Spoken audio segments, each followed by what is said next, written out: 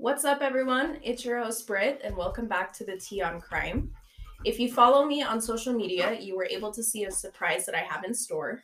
Beginning today and moving forward, I will be joined with a co-host who is also my wife, Jessica. Jessica hates true crime, and I've never really understood those people, but Wait, you know what? Opposites attract. Hold on a minute. In my defense, I do like documentaries and such, but I haven't ever been able to really listen to true crime. I'll be cleaning, it's 2 p.m., I get so invested in whomever's talking, and then I blink, and then it's 6 p.m., and I'm still in the kitchen cleaning the one dish that I'd started with. So it just doesn't really work out. We're not a very healthy relationship type of thing, true crime podcasts and me. We are definitely going to change that. Just as a reminder today, before we get started, the views, thoughts, and opinions expressed in this podcast are simply my own and are only presented to educate. I've linked my case sources in the episode notes below. This week, I'm going to tell you the story of the mysterious disappearance of Amy Lyn Bradley. Let's get into it. So excited. Amy Lyn Bradley was born on May 12th, 1974, to parents Ron Bradley and Iva Bradley in Petersburg, Virginia.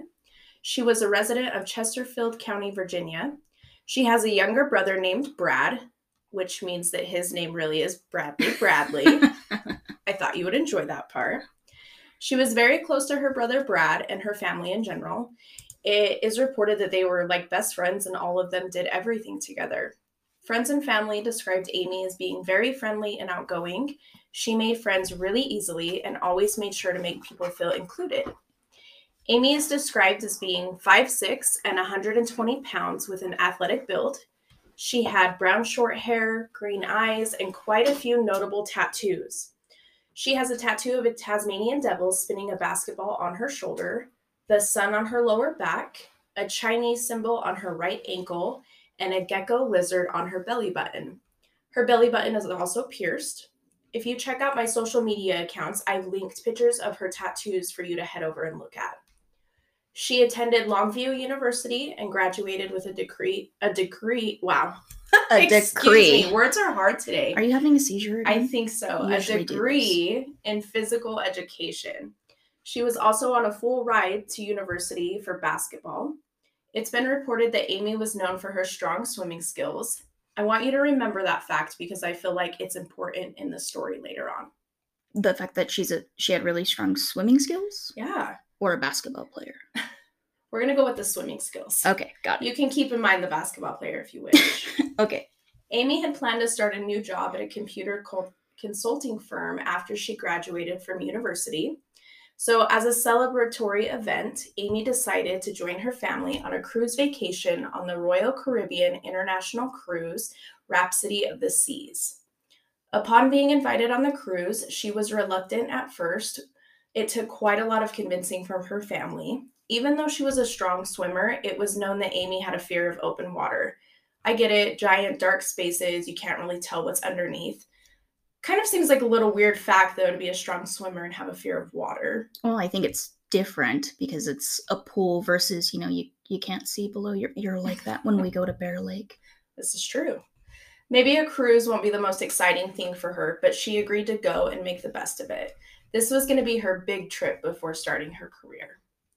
On March 21st, 1998, Amy and her family boarded the cruise. The trip started out great, and on March 23rd, 1998, which would have been the third day into the cruise, the family rented a Jeep and toured around Aruba, enjoying their time off the ship. Amy and her brother Brad decided to leave dinner early that night and head over to the club that was located on the ship. I found reports that they decided they wanted to go with some locals to a bar called Carlos and Charlie's, which is the same bar in Aruba that Natalie Holloway would later disappear from in 2005. At the time, no one could have known why this would become an important fact in the case. A Google search shows Rhapsody of the Seas cruise ship has 7 different bars. There are also 2 massive pools, whirlpool tubs, spas, and a few fitness centers and a large game center. All on one ship? All on one ship. We might have to check that out one day. I don't know. The further you're going to the story, I think we might opt not to. Amy and her brother Brad decided to stay up late dancing to a Mardi Gras nightclub party on the ship and drink alcohol with the ship's band, Blue Orchid. One of the band members, Alistair Douglas, otherwise known as Yellow, was drinking with Amy that night, where he claimed that he left the party at around 1 a.m. At the time, a videographer known... There's the seizure. Sorry. It's really an issue. Known as Chris Fenwick, was able to capture the moment where Amy and Yellow were dancing. I've also linked the picture that was taken of Amy and Yellow dancing together on my social media accounts. If you want to head over and take a look if you've never seen those before, they're pretty interesting. So there's video and pictures of these two being together. There's just the picture of them dancing, but I know you can find the video on YouTube, I believe. Oh, okay. After a couple of hours, Brad decided to rest for the rest of the night at the family cabin at around 3:35 a.m. The ship's computerized door lock system recorded that Brad returned to the cabin at 3:35 a.m., where Amy followed 5 minutes later. Brad reported that he and his sister sat on the suite's balcony and talked before he went to sleep, while Amy stayed awake for a while longer before she fell asleep shortly after. At around 5:30 a.m. on March 24th, 1998, Ron Bradley glanced out the balcony of his cabin aboard the Royal Caribbean cruise ship and saw his daughter Amy Lyn Bradley sleeping peacefully. 30 minutes later, he looked again and she was gone, never to be seen again. So wait a minute. So she went to her cabin, talked to her brother. Brother goes to sleep. Dad wakes up a couple of hours later, sees her sleeping, and then she just disappears? She just vanishes. What? Right. Ron went into his daughter's bedroom to see if she had gone back to sleep, because remember, she was out sleeping on the balcony is where he saw her. She wasn't inside the room. Aside from cigarettes and a lighter, it didn't seem like Amy Bradley had taken anything with her. She even left her sandals in the room. So she's out there and she's barefoot. And this balcony, it's attached to their specific suite and or room, right? So nobody else would have access to it? I'm not sure how that works on the cruise ships, but I believe nobody else would have access to them. I think it is specific to that room only. Okay. Amy's family immediately reported the missing case to onboard crew, where they continued to plead with the crew members to keep 2,000 passengers from disembarking the cruise and to make an announcement to assist in finding Amy. However, the team at the office informed them that it was too early to make a ship-wide announcement. The crew agreed to issue an announcement at 7:50 a.m. after a majority of the passengers left the ship. Shipped. I don't think we'll edit that one out. We'll leave that in there. Shipped. Right. Okay. Will Amy Bradley please come to the office? And again, that was at 7:50 after many of the passengers had already disembarked. It's a little weird to me that they didn't want to make that announcement until some of the passengers had left. I'm not really sure what the point behind that is. Well, I just think 7:50 in the morning is a very, why not wait till 7, 8, but 7:50? 7:50 is very on point. Yeah, it's very weird. Between 12:15 p.m. and 1 p.m., the crew staff searched through the ship but could not find Amy. The delay that the crew had put on the search and investigation of the disappearance has been said to have led to the lowering the chance of finding Amy by allowing the passengers to disembark, ignoring the Bradley's family's advice. According to Brad, and again, this is one of those things that has not been verified, one of the waiters approached him and told him how sorry he was that his sister was missing, which was really strange to say because he felt like it was impossible for the crew members to have known that Amy was missing at this point in time. They had just reported her missing. So did the word spread that quickly, or did they know something that the family didn't? Wait, so they announced everything at 7:50, and then it took the crew until 1 p.m. or 2 p.m. to even start looking for her? Yeah, so there's that missing time between 7:50, and it's reported that they didn't start until 12:15. And I'm not sure if they looked only until 1 p.m. or if they, again, restarted the search at 1 p.m. That's just what I could find in the research. Well, maybe this crew member that was just giving his condolences, maybe the group or, the captain and all the crew had a meeting stating that this is why they were announcing, and maybe she was missing, or, I think there's a logical reason. Right. And again, it's nothing that has ever been verified, so we're not really sure one way or the other. He just did find it strange that they had just reported her missing and it had spread quickly throughout the staff. But I think you're right, and I think that the staff could definitely discuss, obviously, a missing passenger. So I'm not sure that that's really an interesting unknown fact about the case. I'm sure he was just on high alert, too, at that point, looking for, any signs of where his sister could be. Right. It's understandable. The Dutch Caribbean Coast Guard conducted a 4-day search that ended on the 27th of March, 1998, under Royal Caribbean Cruise Lines. They chartered a boat to continue looking for her. The Coast Guard used 3 helicopters and a radar plane to assist in the search.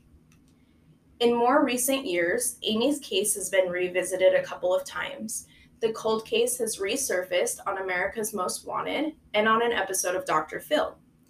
In the fall of 1999, Amy's parents received an email from a self-proclaimed Navy SEAL soldier, Frank Jones. Frank told the family that he was a former U.S. Army Special Officer with a team of experienced soldiers who might be able to rescue Amy. Jones had claimed that he and his team had seen Amy being held by heavily armed Colombian personnel in a housing complex surrounded by barbed wire. The team also gave an accurate description of Amy's tattoos and sang the lullaby that Amy's mother used to sing for Amy when she was a baby. That's weird. I'm not sure how they got that information. Over the next few months, Frank would feed the news to family and provided reports on sightings of their daughter. When Jones told him that he was going to attempt a rescue, he added that more funds were needed. The Bradleys sent Jones a total of $210,000 to fund the setup for Amy's search and had expected a call from Jones and his team for the results of the rescue mission that never came. Wow. Jones made the story up and had tried to scam the Bradleys of money. In February 2002, federal prosecutors in Richmond charged him with defrauding the Bradleys of $24,444 and the National Missing Children's Organization of $186,416. Oh, wow. Jones pled guilty in April of mail fraud and was sentenced to, are you ready, 5 years in prison. But I guess my question is, how did he know about the whole lullaby thing? Exactly. I'm sure that wasn't, maybe he was in on whatever happened to her. It's definitely a strange fact. I think the tattoos possibly aren't really a strange fact. I'm not sure if at the time it was reported in news that she did have really identifying tattoos, and maybe that's how he found out. When you say identifying tattoos, are you talking about tattoos like your Toy Story alien tattoo that you have on your arm? Yeah, so if I go missing, you'll definitely know it's me because my tattoos are also identifying. I think maybe it's a good idea. Get something identifying for sure. She's the one with the Toy Story alien. That's me. Please help. Another incident involved the finding of a jawbone that washed ashore in Aruba in 2010. Initially, it was thought to be the jawbone of another missing persons case, Natalie Holloway. But once the jawbone was cleared of being Holloway's, authorities ceased any further testing despite the fact that there was 9 other Caribbean vacationers that were reported missing. No DNA testing. 9. No DNA testing was done on the material. They do say that the bone is human and was likely from a Caucasian origin. Do they not still have this bone in 2023 with all the DNA testing that's available? It's not reported that they still have it. I'm assuming they would have to hold on to it for history purposes. I'm not sure. Can you imagine? What is this? Oh, it's just a jawbone. The case is closed. Go ahead. It's fine. It doesn't matter. Toss it. I guess my question here is, why haven't they tested the jawbone? Even if it doesn't happen to be Amy's, there are 9 other reported people that are missing. You know, I read a statistic that almost 100 and I think 70 something ish people have gone missing on cruises or things like this since 1995. That's crazy. I'm not sure if we should go on a cruise. Yeah, After it would be our first time, and now I'm worried that I would be sleeping soundly and then go missing. Well, at least if we go missing, I've got identifiable tattoos, so we should be okay. What about me? I don't have any tattoos. I don't know about that. Oh, okay. Great. Bradley's mother and father appeared on the November 17th, 2005 episode of Dr. Phil. An image of a young woman resembling Bradley was emailed to the parents and shown on the program. It suggests that she might have been sold into sexual slavery. An email was sent to the Bradley family website containing 2 photographs of a woman that closely resembled Amy. The photographs were observed by a member of an organization that attempts to track victims on sites that feature sex workers. The woman in the photo has been said to appear distraught and despondent, and was a sex worker known as Jazz. I've linked the questionable picture of Amy, or who they believe could be Amy, on my social media accounts if you want to check that out.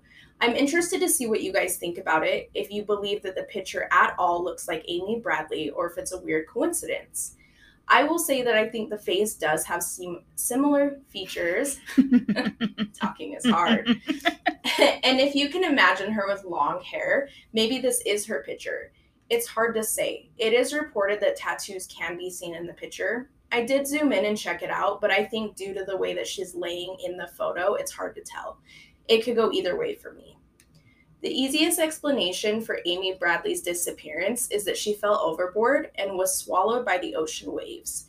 But Bradley was a strong swimmer and a trained lifeguard, and the ship was not far from the shore. That plays into me telling you earlier to keep in mind that it's reported Amy was a strong swimmer. I don't feel like she just fell overboard and the story ends at that point. I have a hard time believing that.